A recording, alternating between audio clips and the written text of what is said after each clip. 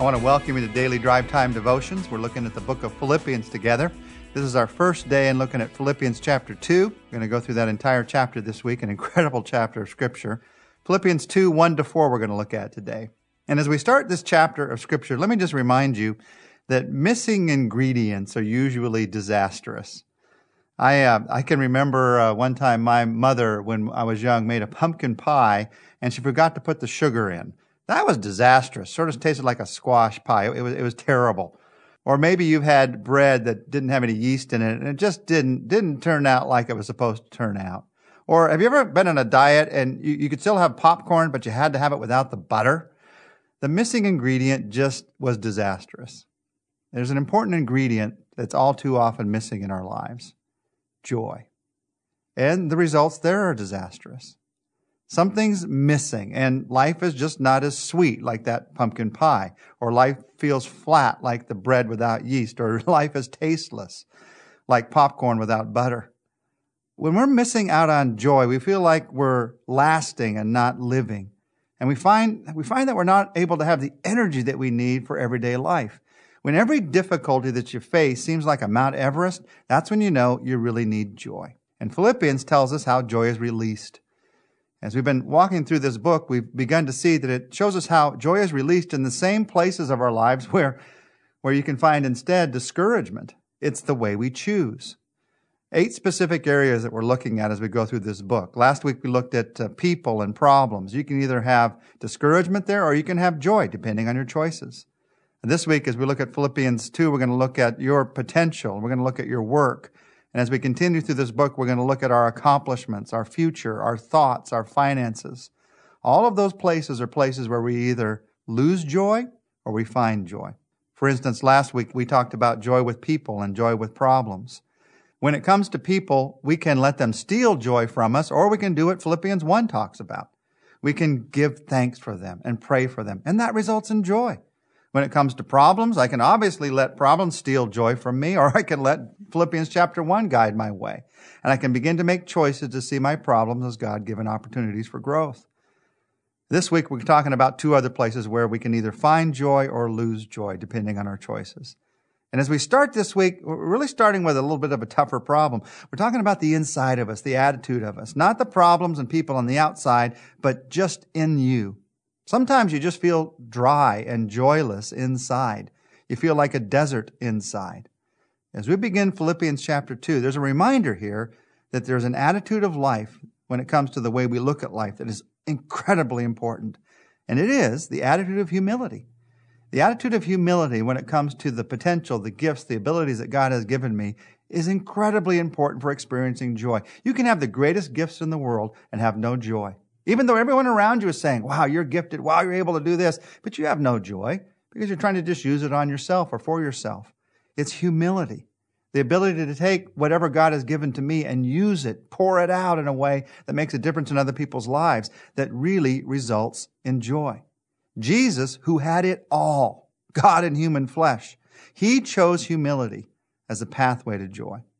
These next couple of days, we're going to talk about this attitude. We're going to talk about the right foundation and the right example and the right choices that grow out of the example of Jesus Christ.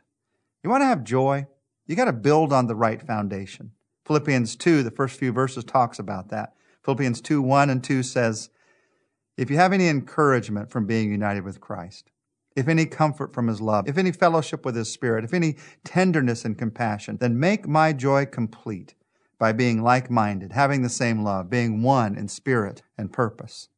Did you notice as we walk through that, the things that Paul says are the foundation for an attitude of humility? He talked about encouragement from being united with Christ. He talked about comfort from his love, fellowship with his Spirit. And then a fourth thing, tenderness and compassion he put together. Those are the foundation that you and I need in order to experience humility so that I can experience joy, encouragement. Discouraged people are rarely humble people.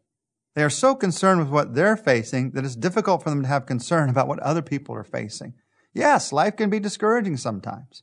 And we go through cycles sometimes of getting discouraged. And then because I'm discouraged, I get selfish. And I try to make life work just on my terms. But that just results in getting more discouraged and then maybe growing more selfish. How do you break the cycle of discouragement? We need an encouragement to break that cycle. And the encouragement here is it's from being united with Christ. It's not built on my selfishness that I'm going to change.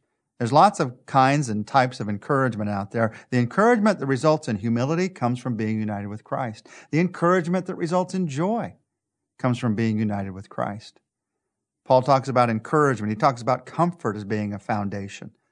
Comfort. We all need a place of comfort inside, a place where you can sort of sit back inside and say an inner, like your favorite chair, your favorite sofa is a place of physical comfort. We need a place of spiritual comfort, a relaxation from the worries, from the pressures of life. Where does that kind of comfort come from? Well, Paul says here it comes from His love. God loves you. That's the spiritual that's the spiritual comfort that I need in order to respond to others with humility, in order to experience joy in my life. He talks here about a third foundation, the foundation of fellowship. Now, fellowship is one person committing themselves to another person. And this talks about the fellowship of the Holy Spirit, who is a person, the person of God. This is God committing Himself to our everyday help, our everyday direction by sending His Holy Spirit into our lives. That is a truly wonderful gift. And that is a gift that builds the foundation for humility. God's Spirit, His presence daily. And then Paul talks here about tenderness and compassion. In order to be humble, you have to know that somebody cares about you. Humility does not come out of a vacuum. And God's tenderness and compassion says that He cares enough to forgive us when we're wrong, when we've sinned. He cares enough to lift us up when we fail. He cares about us when no one else cares.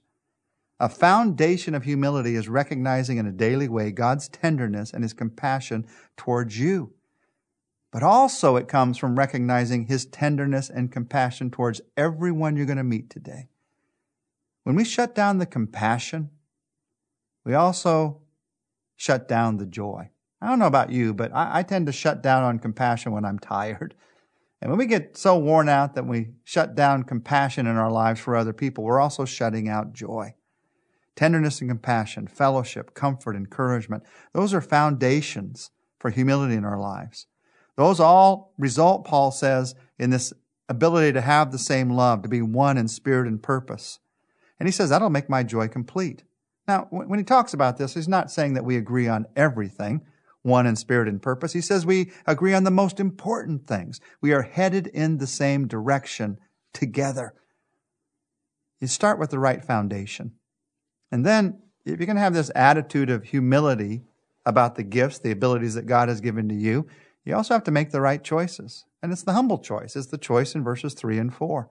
Listen to the clarity of these verses. Do nothing out of selfish ambition or vain conceit, but in humility consider others better than yourselves. Each of you should look out not only for your own interests, but also for the interests of others. Now that is pretty clear. I don't even have to say much about those verses.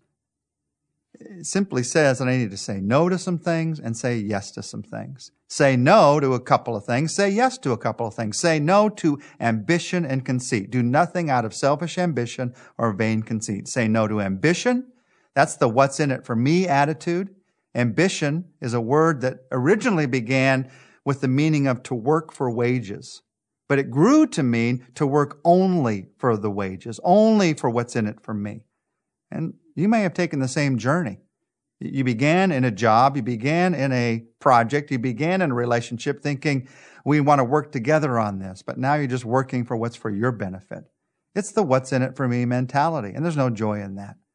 Now, there is a holy kind of ambition, an ambition for the things of God. That's not what we're talking about here. This is the ambition that's about me.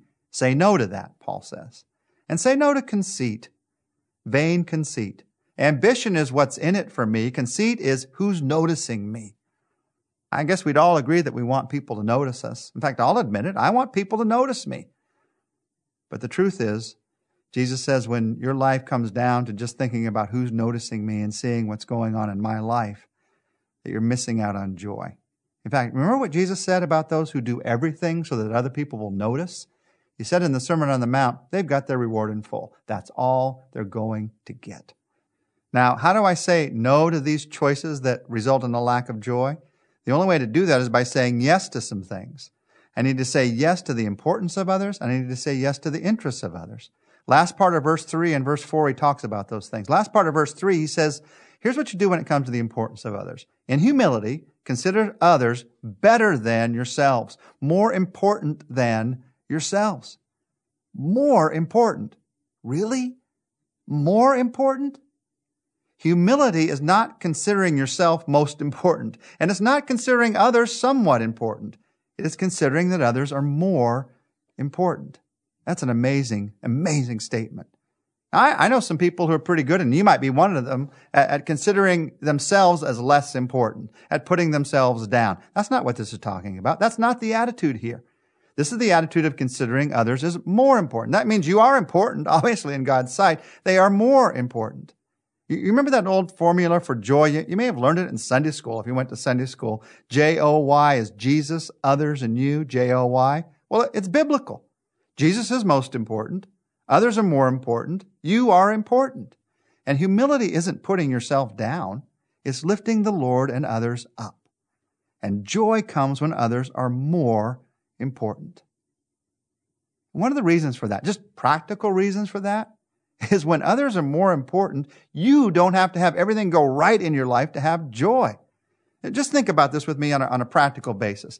If only one person in a small group of 10 or 12 had a great week, and you get together, you can all rejoice in that. You can all get joy from that if you have humility. If you don't have humility, the one person in a group who had a great week, even though you had a bad week, can make your bad week even worse because you're upset that they had a good week. But with humility, with looking at the importance of others, it doesn't mean that your week always has to go like you would like it to go in order to have joy in your life. Joy can be something that's shared. That's just one of the many, many ways that making others more important results in joy. What I'm saying is this: joy is not found in keeping up with the Joneses. It's found in rejoicing with the Joneses, in rejoicing what's going on in their life. If somebody down your block bought a new car, you can rejoice in the fact that they bought a new car because of their importance. And you don't have to spend the money and have the debt yourself. It's a great thing to rejoice in what God's doing in other people's lives. Say yes to the importance of others. And also say yes to the interests of others. It's easy to say, oh, yeah, they're important. But if they're important, that means you have to look out for their interests. Not just your interests, but theirs also. I love the way that Chuck Swindoll made this practical when speaking on this passage. That means that you give somebody else the choice traffic spot. You're driving by and you see the right spot right in front, and there's somebody right behind you. You think, you know what? I think I'll let them have this. That means when you sit down to a great plate of steaks and you see the juiciest, nicest looking one right on top, instead of getting your fork out during the prayer ready to stab it and get it first, you offer it to somebody else first. It means you hand somebody else the television remote control. Just the little things of life are where you're able to stand up for the interests of others. What's the right choice? The right choice is to say no to ambition, to say no to conceit, to say no to what's in it for me and who's noticing me, and to instead say yes to the importance of others and the interests of others. Now, if you think that's hard to do, join the club. I think it's hard to do too. Tomorrow, as we continue through this passage, we're going to take a look at what Jesus has to teach us about where the power to do this comes from. But as we close today, I'd like to take a moment to pray together about what we've talked about the encouragement and comfort that God wants to give us today. As we pray, would you just remind yourself of the truth that God has taught us? Yes, He's told us there is encouragement from belonging to Christ. Hear His encouragement right now. Yes, there is comfort in His love. Let His love comfort you right now. Yes, there is fellowship together with His Spirit. Sense the fact that He is with you right now. And yes, there is affection and compassion from Jesus Christ. Feel His compassion for whatever you're facing today, whatever you're facing in your life right now. And just say to Him, God, my choice is this. Am I going to allow the fact that I belong to You to encourage me today? Will I allow Your love to comfort me today? Will I allow Your Spirit to strengthen my fellowship with You and with others today? Will I allow Your affection and compassion to spill over into my affection and compassion towards others today? Lord, let Your yes be met by my yes today. I pray this in Jesus' name. Amen.